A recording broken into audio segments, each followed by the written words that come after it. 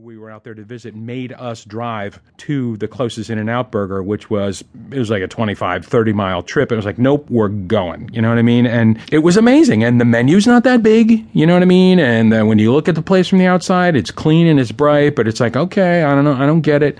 But you're really impressed. It's a great customer service interaction. The food is excellent. And you come away from it kind of understanding all this sort of buzz that surrounds it. It's interesting. But it's another one of those things that you really can't read about. You have to experience it live, you know? Right. And when you look at those it's the granularity of each touch point that makes them and all the best companies in the world great. Like, for an example, when you go in and you drive up to the menu, back in 1957 or so when they were formed, they realized that at the time the acoustics really weren't that great. A lot of drive-through restaurants have never fixed that. You know, they have these speakers the size of a $50. And so you have this muffled dialogue between the person you order. It seems like no big deal, right?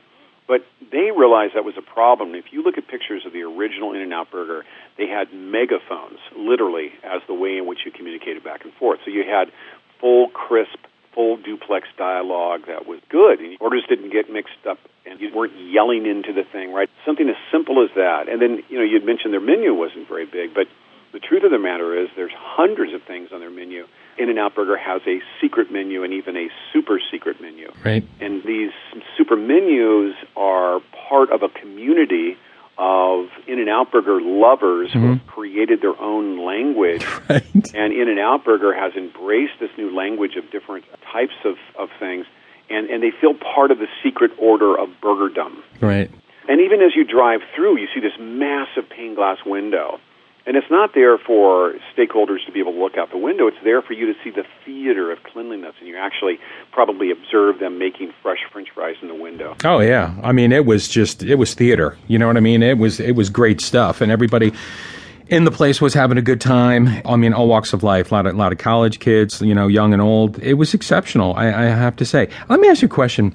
Somebody comes to Nicholas Webb and they say, yeah, you know, I think I want to improve my customer experience, but I sell, I don't know, ice cube trays. You know what I mean? It's a real non-glamorous, it's what it is. What do you say to somebody or to a company that kind of understands they need to sort of take a look at this thing, but it really sort of in the dark about all the other components that surround what a customer experience is? Right. So whether they work with me or do this on their own, there's sort of a linear process that they really should follow. The first process they should follow is sort of a customer experience readiness assessment. I mean, do you really understand the customers you serve? Now, one thing that I think is a hallmark in my book is that I don't look at demography. I don't look at traditional market segmentation. The only thing I care about is what people hate and what people love. And I break customers into personas based on what they hate and what they love. For an example, there's a burrito place here in the town that I live in that makes good burritos. And my wife goes there because she likes good burritos more than she hates standing in line. But I'm a persona type that hates standing in line more than I like good burritos. Sure. So if they were a client of mine, I would say that you need either shorter lines or better burritos. But if you want to follow the zen of customer experience, you do both. You have a shorter line and you make better burritos. When you take a look at ice cube trays, there's an integrated value there. And so it's not necessarily just inventing the way in which you transact the ice cube tray. It might be that there are new channel innovations that deliver more convenient and more interesting ways in which you get them there. Maybe when you sell your ice cube trays, they come gift-wrapped.